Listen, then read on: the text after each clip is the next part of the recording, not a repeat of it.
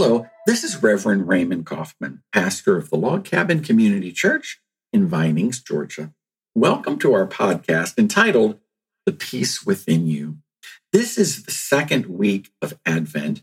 We're preparing ourselves for the Christmas holiday, and churches around the world are celebrating the 4 weeks of Advent. Last week, we spoke of hope, and this week, our theme is peace.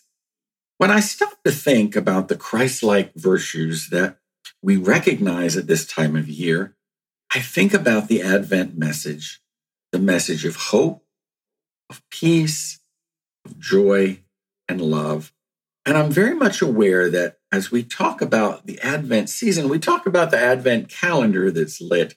Generally, a family in our church will do a scripture reading and they will light the candles on that Advent wreath. This week, it was the candle of hope and the candle of peace. And the candles are a very, very important part of the holiday. Many people light candles in their home, but in churches, we light candles as a prayer intention. And the candles that people light many times are an indication that they're praying for a certain person.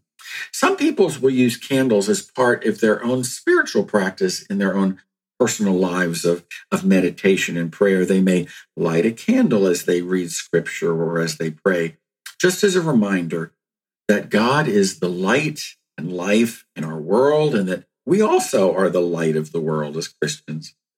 A candle only gives off illumination when it is lit and the fire has been ignited. Then once it's lit, a candle, the wax begins to melt and it only lasts a certain amount of time until that wax is melted. It has a short life.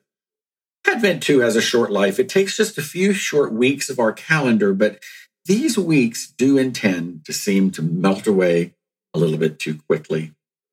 You know, our lives really are light. We all stand up against the heat of daily living when our peace is threatened. You know, there's many times when I feel like I have peace within my life and my heart and something happens.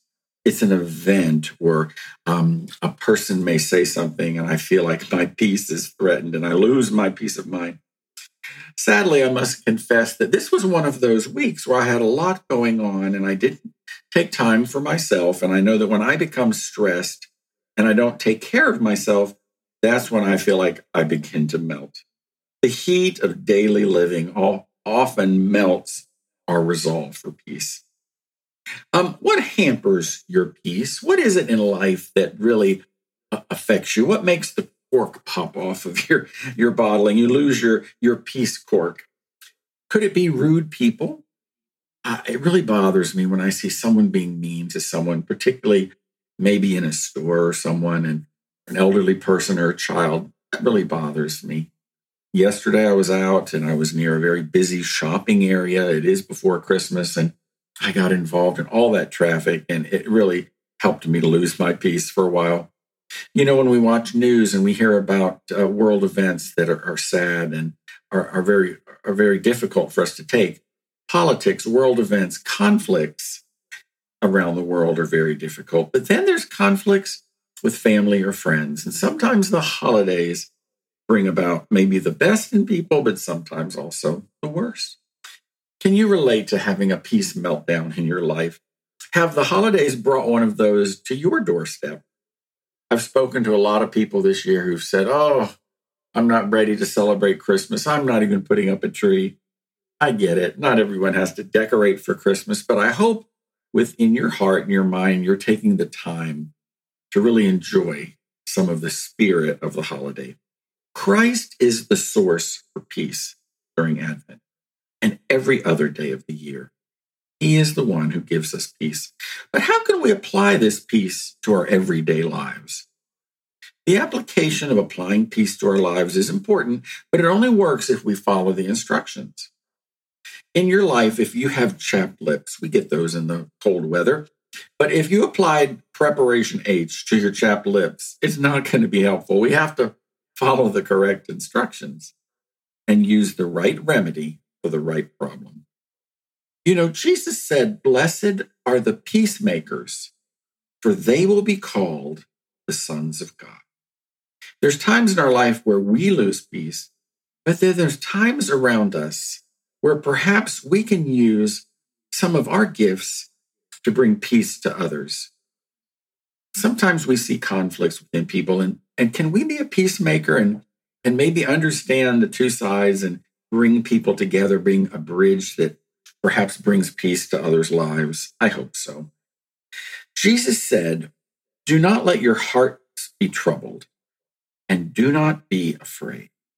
When we live in the future and we become fearful and afraid, a lot of times it's easy to think about things, well, what's going to happen here? What's going to happen in my future? We become frightened and afraid.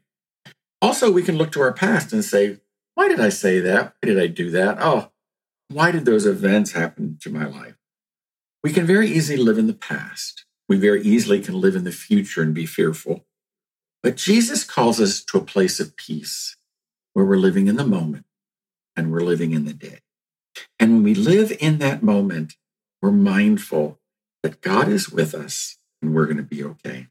We must apply the peace that Jesus offers to our hearts so that our entire being is touched by peace.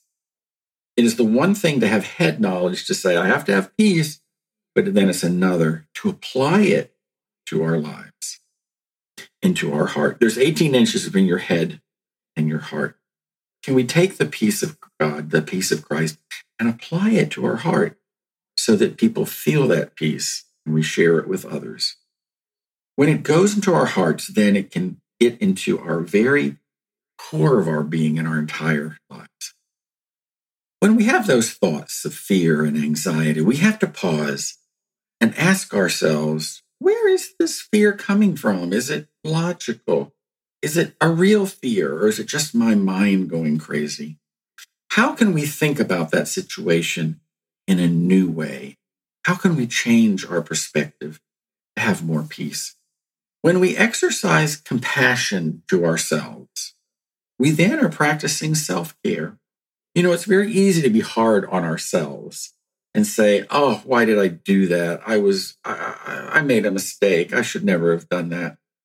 We would never talk to our friends that way, say, oh, you're so stupid. Why did you do that? Don't talk to yourself that way. Be compassionate with yourself and realize that none of us are perfect. Can we take our fears and our anxieties to God with open hearts? And can we ask God for that peace that only He gives? How important it is to apply the peace of God to our own very lives.